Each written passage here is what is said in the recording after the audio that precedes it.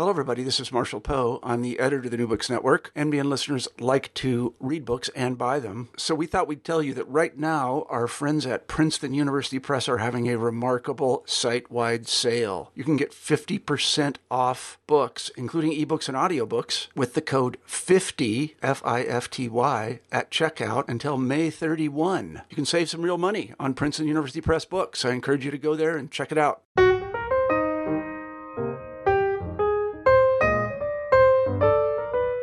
Hello, everyone, and welcome back to New Books of Biography.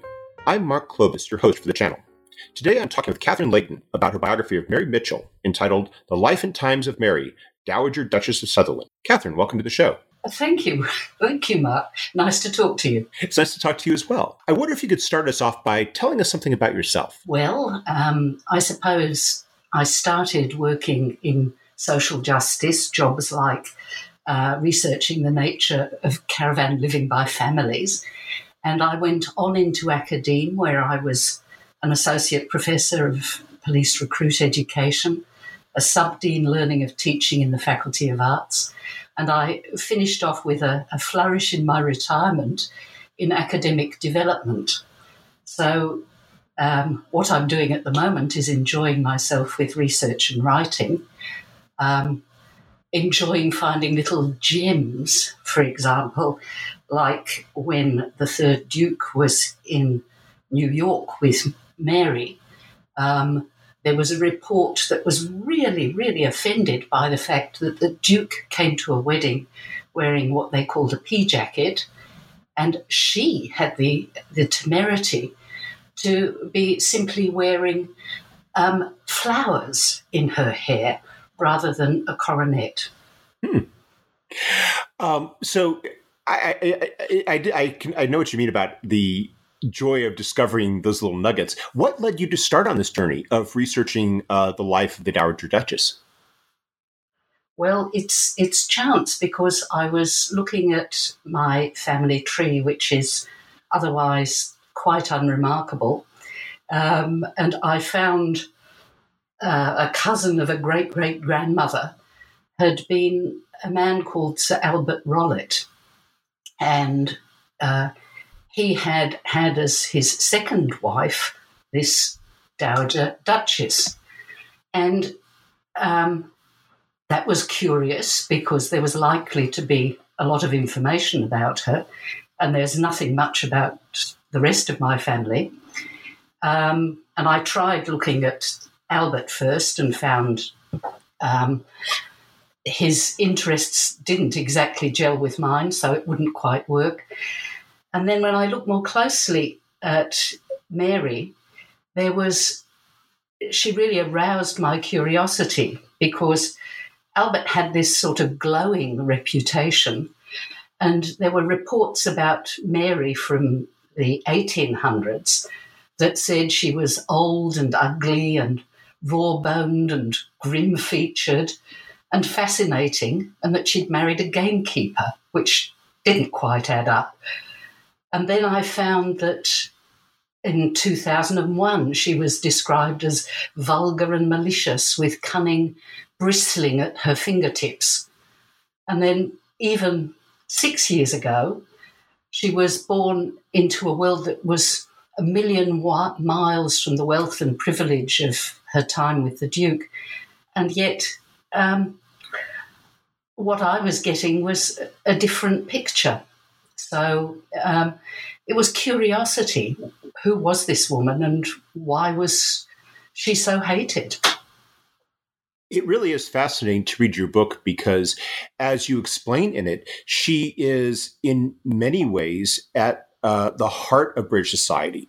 Her life touches upon that of so many famous individuals, and as you referenced, that there's some very famous cultural touchstones of Victorian Britain, which may reference her, and yet she is a person who has not really had much written about her. She doesn't even have so much as a Wikipedia entry right now.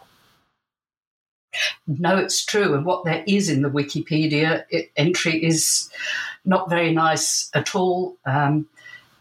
It's it's as if she has totally disappeared from view. So not only was she hated in her time, but very little came down about her. And yet, at the time, there was an enormous amount in the press at peak moments in her history, peak crises. I was wondering if you could start us off by telling us something about her family. Easy. Because, again, there are a lot of records. She was actually born in Oxford, and her father was a renowned Latin scholar who came from a scholarly and legal family. He was known as a clever punster at the time when science was only beginning to be recognised in Oxford because of Darwin's discoveries. They appointed their first scientist, and somebody over dinner was really cautious about it because Oxford in those days was all about religion. And they said, was this scientist a sectarian? And May's father said, no, he's an insectarian. So he was lively. He had a high profile. He was a friend of and colleague of Dean Liddell, who is Alice in Wonderland's father, and he personally was very committed to education, to helping students, and to his career, which stalled at one point, but he finally set up Hertford College, Oxford. So her father had that sort of profile. Her mother was descended from some Scottish aristocracy, but their family had lost out on the money. And from the little evidence that there is about her, she was a keen observer of life. She was later to comment about her son-in-law that he didn't really have the capacity to notice any satire. So that means that she could. And then she had 6 brothers and 1 sister. And of the brothers, 2 were barristers, one in Madras and one who worked in Siam. There was another one who was a tutor of one of the sons of the then ruler of Egypt, the Khedive, and who went on to be a civil servant in Cyprus. There was another who was a cleric. There's one who was a headmaster of a private school, Rugby, and who built a house now still there called Mitchell House. And there was one who had a more troubled young adulthood, who was rather into horse racing. And he was a wine merchant, but his business failed. He came to Australia for a couple of years, and then he went back and he ran a grocery business. So in terms of the family, he was the least successful in their terms. And her sister married a guy who was very interested in women's suffrage right at the time of John Stuart Mill. So this was not a common sort of family, and their life was very much university life. And as life spent in the world of the university, it was one that touched on, as you described, some very famous personages. What was Mary's own childhood like? Well, difficult to glean exactly what it was like, other than the knowledge of what life was like in Oxford, with the students coming in and out, and what had historically been town versus gown battles, so strong differences between the children and families of academics and those of the locals. But there were, as part of that life, there were concerts and theatres when the students were there. There were balls. There was skating on when the place was frozen. There were fritillaries, which I understand are a really lovely little flower to pick in the meadows. The boys her brothers were scallywags to the extent that they would ride bicycles on the footpaths. They were called velocipedes then, and they were incredibly dangerous. And people around were scared that these rowdy boys were going to run into them. There were fairs that they could see out of their windows at the Oxford Fair time, processions to watch with famous people in them like Queen Victoria. And there was the Prince of Wales as a student, another son of the Khedive of Egypt. So it was, I suppose, a life punctuated by ceremony. So she's she's in this world where she has these connections. You describe her meeting with Benjamin Disraeli. You describe her attending these events, and it is from these meetings, from these events, that she develops these connections. And one of the most important of these early connections, of course, is with Arthur Kindersley Blair. I was wondering if you could tell us a little bit about him and how it was that he came to meet May and how it was they ended up married. I think, well, certainly Arthur was her cousin on her mother's side, and he had been a student at Oxford after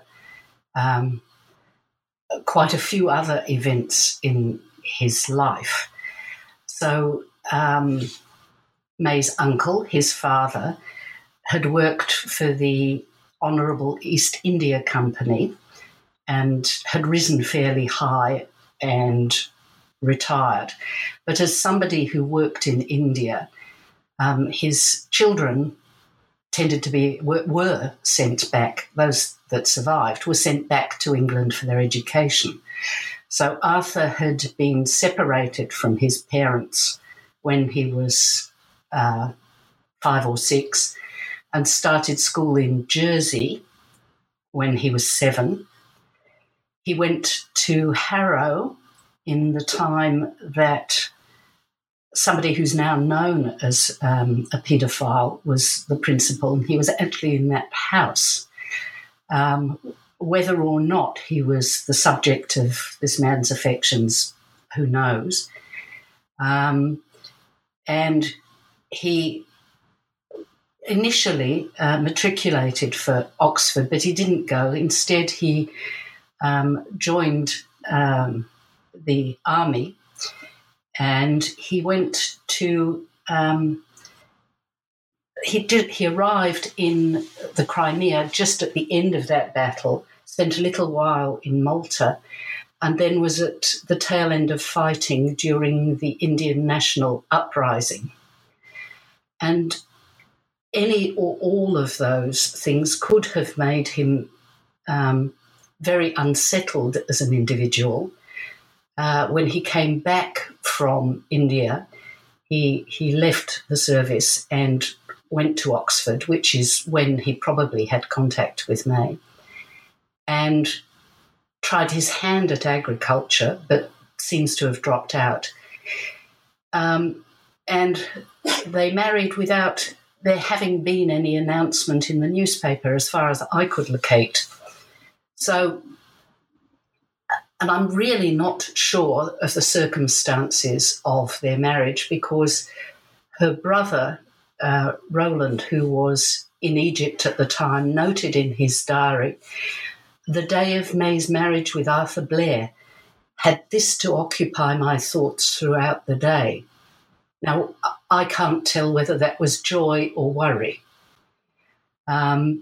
So So they married and went on their honeymoon, and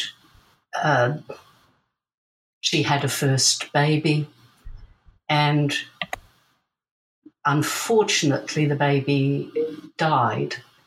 And as she wrote, because she was the one who reported it, the baby was 9 months, 8 days old. So in some ways, I don't think they had an easy start to their marriage. And cousin marriages were often used partly to consolidate family finances, but also to circumvent potential other problems. And there were rumours at the time and later on that the Egyptian prince who had been in Oxford had actually wanted to marry her. So it's difficult to tell what sort of marriage it was. But the portrait you paint in your book of Arthur Blair is of a person who is not necessarily the happiest person within at the time during the marriage. No, and that is what family law has said. I was lucky enough to come across a direct descendant of Mary's who had in his possession various memorabilia, including a diary May had written. And the family law was that Arthur had been a rather depressed individual. And that is consistent with his rather broken family background. But he is still of this of a similar social circle. So May is circulating socially. How is it that she comes to meet the third Duke of Sutherland, and who was he? Okay, well, what seems to have happened, and there is only one trace of this, is that Arthur was a stock agent of sorts. So he seems to have been dealing in stocks and shares, and as such was one of his clients who he probably came into contact with at Oxford at one of the balls was the third Duke of Sutherland, who was a major investor in land and railways and all sorts of projects. And so Arthur probably worked quite a bit of the time in places like Scotland, where the Duke had many land development projects, and also in Staffordshire near Stoke-on-Trent, where there were collieries being developed and so on. He may also have had involvement with in some of the Duke's developments in Egypt, because that was one of the areas where the Duke was also actively investing. And I'm afraid I've run out of what the second part of your question was. Well, I was the Duke himself, as you describe him. He's in a marriage. He's married when Arthur and May come into his life. But as you describe, that's a marriage that's unhappy as well, but albeit for different reasons. Yes, well, that one was certainly a marriage of convenience that brought money and lands into the ducal family. But that is exactly what the Sutherland family is characterised by. They'd always made very advantageous marriages. And by the time Mary comes into his life, she was called May, he was the wealthiest of the dukes in England. He had about as much land as the Tsar in Russia, so he was just fabulously wealthy. He really owned much of Scotland. I keep thinking about, I can't remember who it was that said it was the Khedive or someone else who told the Prince of Wales about how that if he had a nobleman as wealthy as the Duke of Sutherland, he'd be tempted to kill him. That's right. Well, I mean, he was very influential. They were very close to Queen Victoria. Their house was absolutely their London townhouse, because there are 3 estates of relevance in the whole story. One of them is the London townhouse, which is adjacent to Buckingham Palace. Literally, you stand inside that house and you look across at the windows of Buckingham Palace.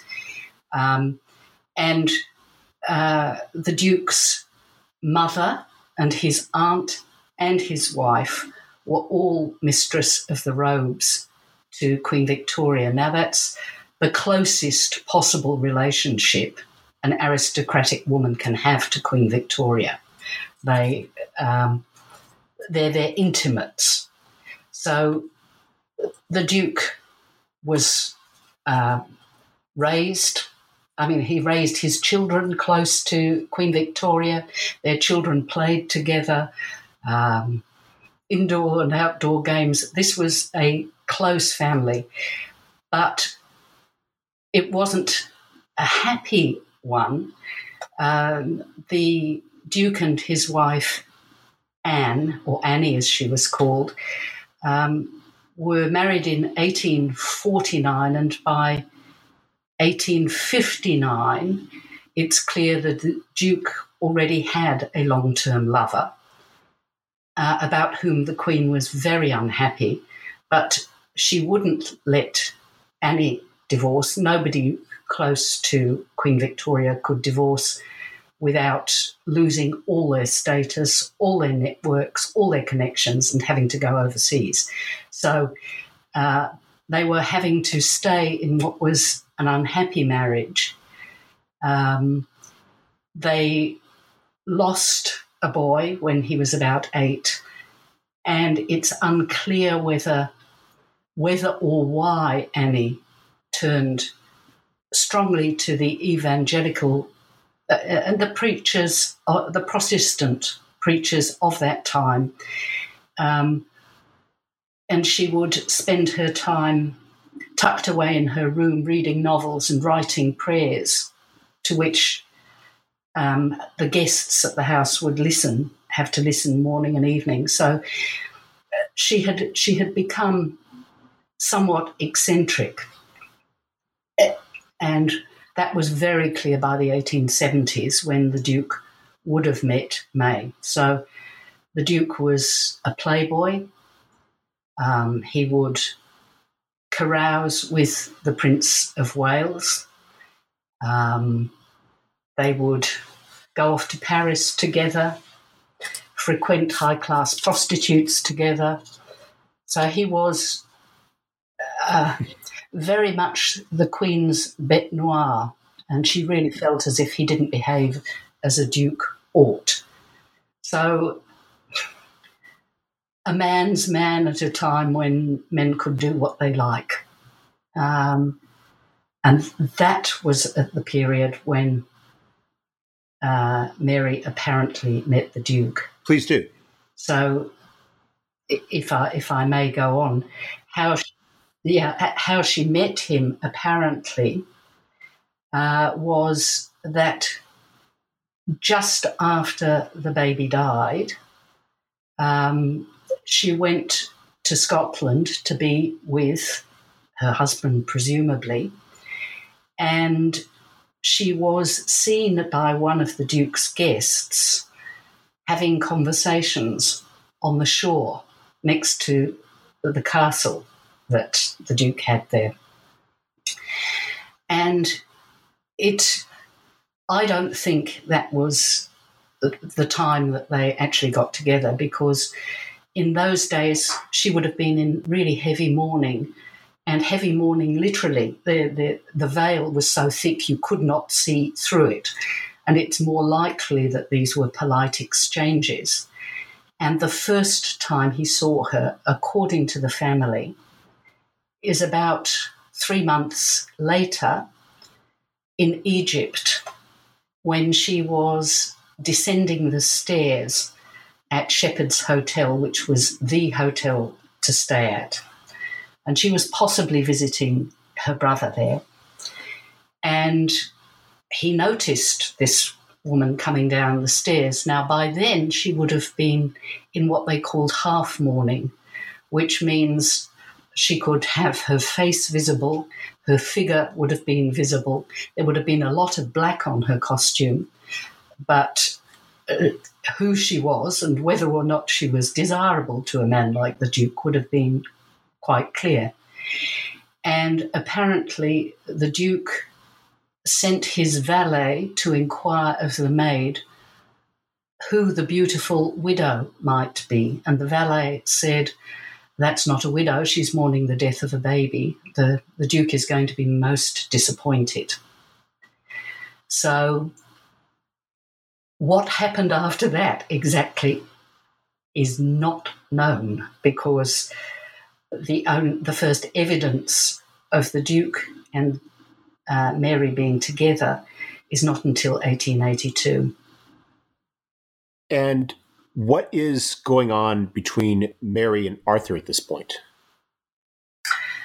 Well, they're following the routines of society life at that time, which is the London season in spring, winters overseas,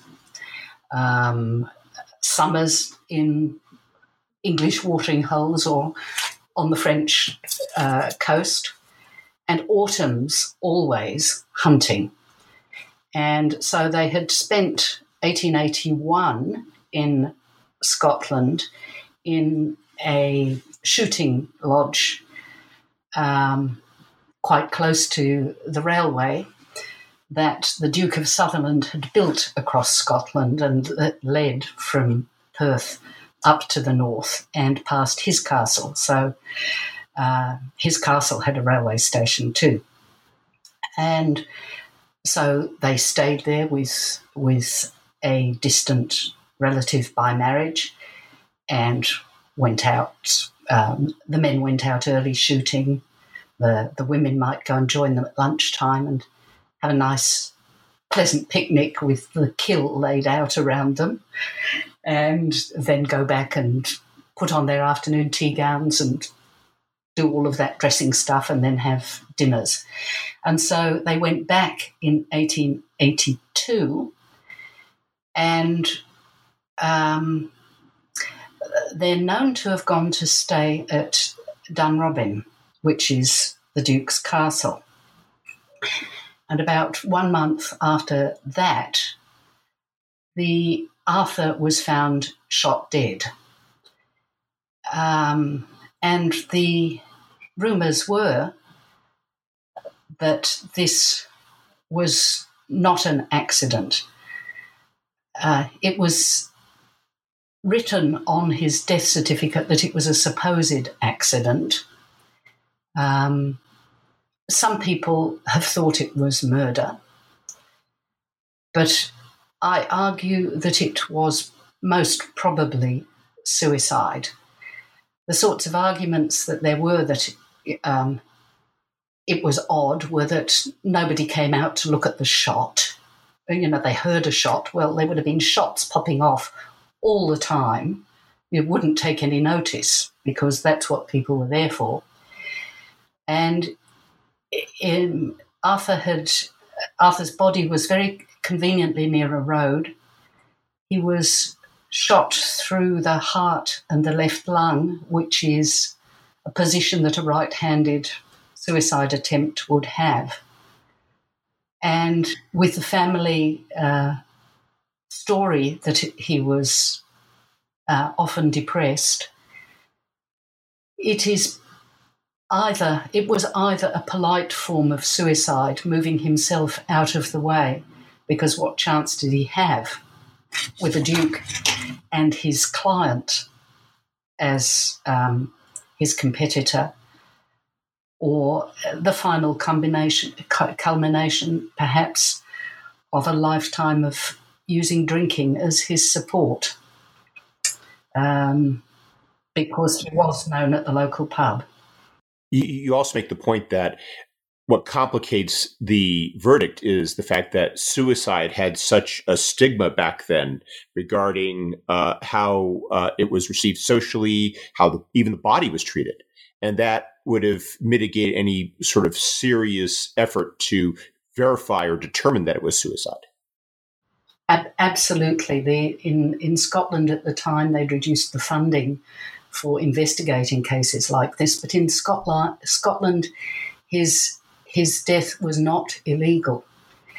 In England, it was. So even though he wouldn't have had his body buried at a crossroad and slaked with lime, it was more awkward about where he would be buried. And the Scottish Procurator Fiscal wouldn't have necessarily known quite what the regulations were, but it's clear that the families were religious, and it would have been important to have Arthur buried in a churchyard. And in fact, his body was taken to the new Paddington Cemetery, and he was buried there.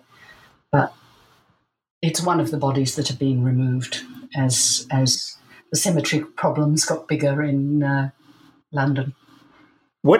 How did Arthur's death change the relationship between May and the Duke? Well, it took off. If it hadn't taken off before, if she hadn't, she may have been with him on a tour he did of America, looking at the railroads. And it looks like she was with him on his next cruise around the Mediterranean, because the cruise the Duke had a very fancy steam yacht with 3 masks, state-of-the-art luxury vessel. And so there may well have been secretive meetings at the Duke's residences, and discreet encounters in places like Purfleet, which is where other people went, and they were known to go later. And they went further and further afield on these cruises, and including to the Caribbean. So in the 1887, and thereafter they were in the Caribbean. Yet divorce isn't still impossible for the Duke, given his standing, given his closeness to the crown. And so basically he is waiting for something. There's the status quo that works. And then you have the death of his wife. Yes.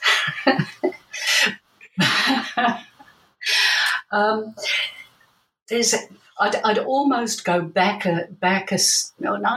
I'll leave it as is. Yes, the death of his wife. Well, they were just on their way out of Southampton, so they were going along the English Channel, and his wife Annie had apparently gone to see him, because by 1878, she had this separate house in Torquay, where she would go when the Duke went cruising. So during the London season, they might be together. During the shooting season, they might be together, but the rest of the time they lived separately.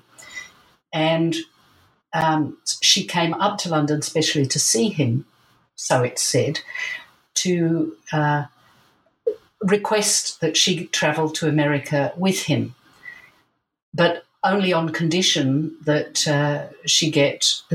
he not take uncongenial people. And he refused that, and so she took to her bed, and she died 3 days later. So he must have been out of the Channel by then, maybe 2 days, and a Royal Naval vessel was sent after them. And the commander came on board and said, "Your wife's dead." And he said, "Oh, really?" That sort of reaction. And so the commander said, "Well, what do you want done with the body?" And the Duke, who was not known for being overly polite, said, "Bury it." And that was that. The Queen came to look at Annie's body. So that was, and was reportedly very sympathetic and nice to the family. And the body was taken to Torquay and buried, whilst the Duke and Mary continued to New York, where they discussed with an American former ambassador called John Bigelow, who is probably better known in America than he is in Australia, who had been one of Lincoln's ambassadors in Paris and Berlin. And they discussed with him what he thought they should do. And he said, wait, because the message came through from the Duke's family when he said, I'm going to marry Mary. They said, don't do it, oh no. They were apparently quite rude, and they told him that Queen Victoria didn't want him to do it for a year. And so John Bigelow advised wait, but they went to Florida, to the house on the land that Mary had bought at Tarpon Springs, and it was a house called Sutherland Manor. And they went to Sutherland Manor, which wasn't quite finished, and the Duke decided they should marry immediately. And they married at Dunedin. They were the second marriage in the church. And this is barely 5 months after Annie's death. That's right. Now, that delay was scandalous. I mean, that lack of delay was scandalous, according to Victorian values. In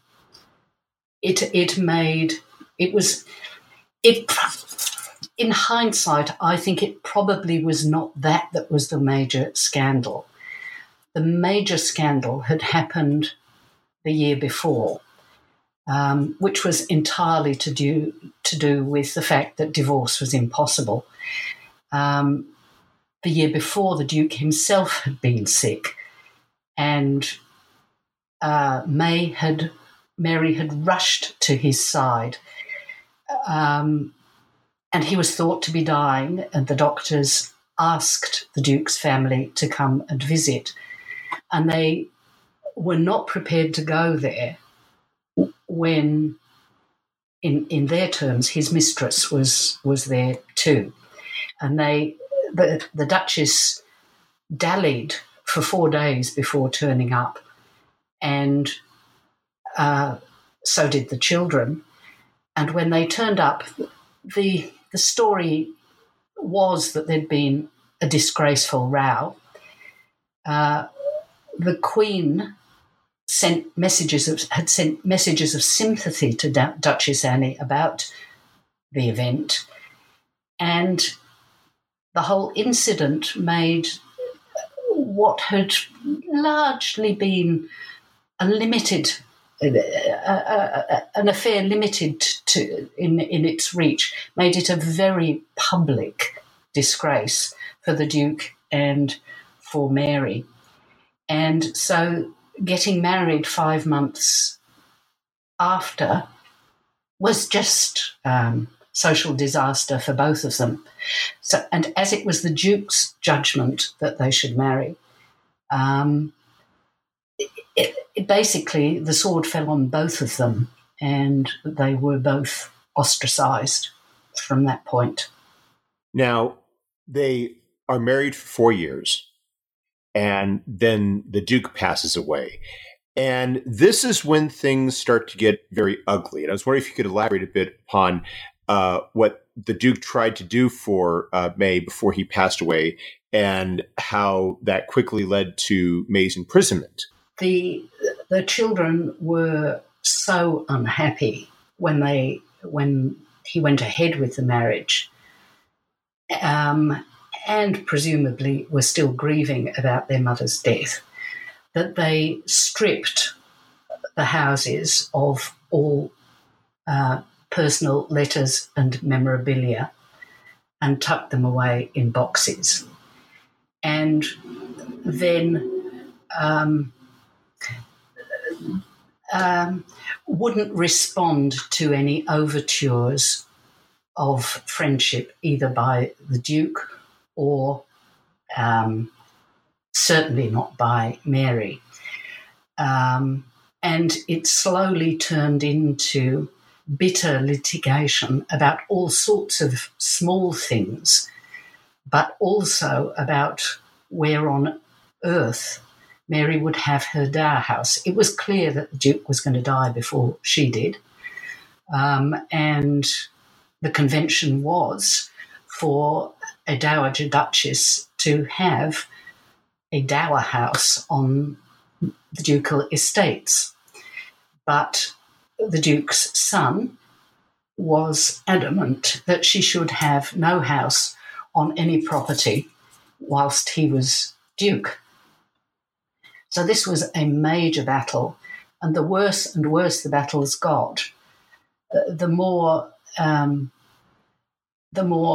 needful the Duke was of protecting Mary from what was going to be a terrible widowhood with a limited circle of friends and possibly insufficient money. So he decided to leave her. He created a new will in early 1892 in which Mary and her daughter were to receive everything that was not entailed. So that meant his son would inherit the property, the heirlooms, but as to the money, which was a huge amount, that would, and various non-heirloom items, all of those would go to Mary and her daughter. And at the time he was dying, the whole issue of the dower house wasn't resolved.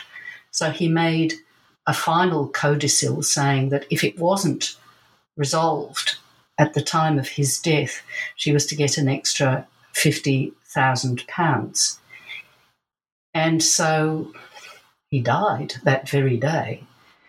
And the Duke, therefore, had the new Duke, the fourth Duke, had a terrible situation to face. He'd got all of these properties, apparently no money, and his hated stepmother, he called her the she-devil, was not only had all this property, she was also an administrator of the will, as was her brother Walter, who was the housemaster at Rugby, and Lord Dufferin, who was an old-time friend of the family. And the fourth Duke immediately contacted Lord Dufferin and asked him to act very sensitively about the will. In other words, there was an administrator within the will context who was not with May. So May had an even bigger problem. So not only did he contact Lord Dufferin, he shut up all the houses to her, and so she was suddenly without a home other than the one that she had built for herself and the Duke in 1887, or at least bought for them in 1887. So she's in a position now where she has to fight legally for what she's been promised by her husband. How does that end up? How does that lead to her incarceration? Well, as administrator, you need access to the papers, and the Duke has all of them. The fourth Duke has all of them, including papers in a locked desk. So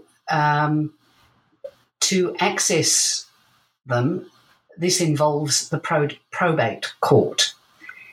And so the case goes to court, and the judge, Justice Jeune, is in a difficult position because he knows Mary from his time in Oxford. He was the person who finessed the establishment of Hertford College for her father, and yet he is beholden to the Queen for his position.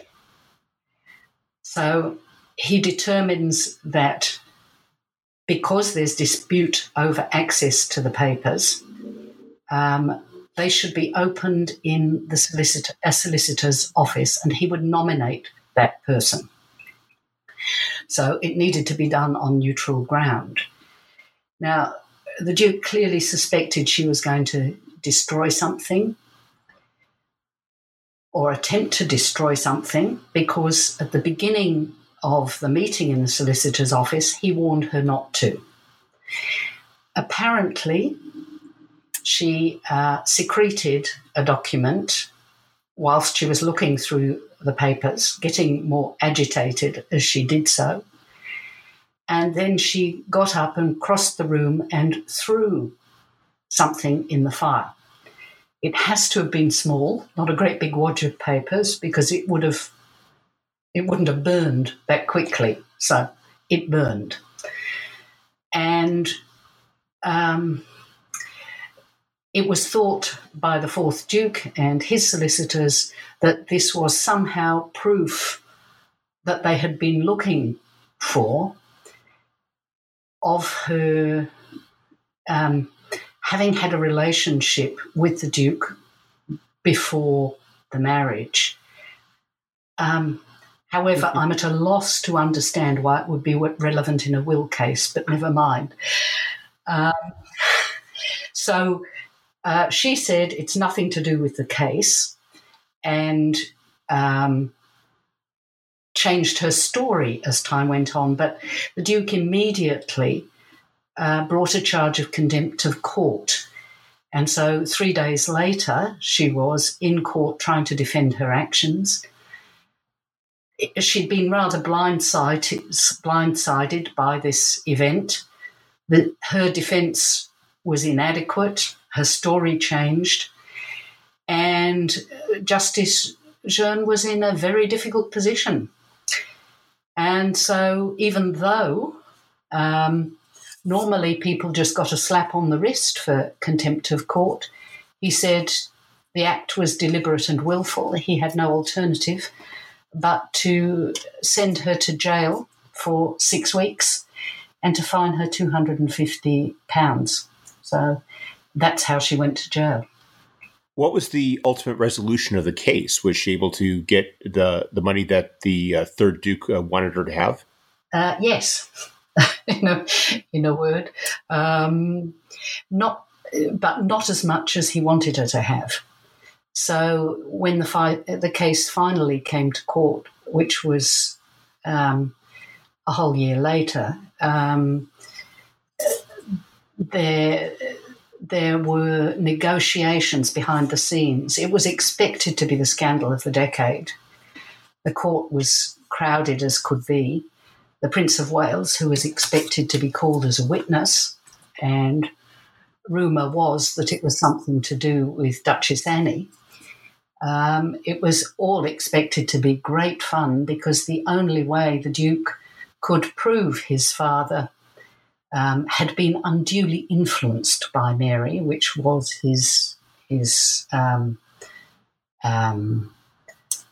claim, was for all the details of their marriage to be brought out in court. So everyone was really excited by it. But it suddenly, May had called in an unexpected QC. He asked for 15 minutes in behind the scenes. The judge granted it, and they came out saying they had reached an agreement. And in terms of sequence, the Duke agreed to withdraw his charge, and Mary agreed to reduce, not to be the administrator, and to reduce the amount that she got. It was still huge. So now she is this very wealthy widow, and there is still a marriage in her future. Could you tell us something about Albert K. Rollett and how he and May end up married? Well, Albert Kay was from a slightly different world. He came from Hull, and he was clearly a very clever man. He got his doctorate in laws. His father had set up a solicitor's practice. All of the boys became solicitors, but it was only Albert who got a higher degree. And he'd been very active in Hull life. He'd married the daughter of a ship owner. He'd become a director of a ship owning company, of that ship owning company himself. So he was a wealthy man in his own right. And he had become a member of Parliament in 1885, not long after his first wife's death. So he was a widow, what they called a progressive conservative. So he thought that you could stave off revolution by providing adequate services at local council level to the poor, and that's in education, suffrage, all sorts of things like that. He was a committed supporter of women's suffrage, tried bringing in a bill which failed. He was, as a conservative, radical feminists, or at least women's suffrage fighters, felt he was probably a bit lily-livered, but and he had his own version of a lively private life. He was a member of a club called the Savage Club, which attracted literary and theatrical people. He also owned a newspaper in Hull. So he moved in the same sorts of fringe circles as Mary. And although suggestions have been in the press that he was something to do with her fight in court, I don't think so. I think it was a connection through the circles that the Duke and Mary had to rely on once they were ostracised from aristocratic society. And he was educated, witty, good public speaker, and everybody in their circle was very surprised when they got together. So they did in 1896, that's two years later, after he had married his daughter. So it was a very quiet marriage because Mary's mother had just died. It's especially interesting that they would get married given the publicity surrounding May's marriage to the Duke and the subsequent scandal. What was her social standing like, and did that at all affect their marriage by that point? I don't think her social standing changed. I don't think, and his did not improve. Their life seems to have become more focused on overseas, and his sorts of political and commercial interests. So, I mean, she would help him with election campaigns. She would turn up at functions. She would be at functions in his electorate, which was a northern London suburb. but it was nothing like her time with the Duke. And eventually the marriage foundered politely with their separation, and she obtained the money for her dower house from the fourth Duke of Sutherland and built a castle, the last castle to be built in Scotland, called Carbisdale. I don't know whether it was a happy marriage. I think it's very, very difficult to assess the personal relations of anybody that far back. All that's clear is that Mary's daughter Irene was quite fond of her stepfather, so it seems to have been an amicable relationship, and he certainly came to her funeral when she was buried, as she had the right, next to the Duke in the family mausoleum. Well, we've taken up a lot of your time, but before we go, could you tell us what you're working on now? Well, of course, publicity. As somebody who's retired, I'm experimenting with developing a shell subject based on her story to see if academics could use it as a way of looking at a broad sweep of Victorian life. I'm tempted to try looking at the draft of a script for TV or film format, because I think her life turns out to be pretty interesting with lots of twists and turns. And I have a half-written novel, so there's a lot going on. But at the moment, it's publicity. Well, good luck with getting the word out about this book. Catherine, thank you very much for your time. I hope you have a wonderful day. Thank you very much, Mark, for the opportunity of talking about it.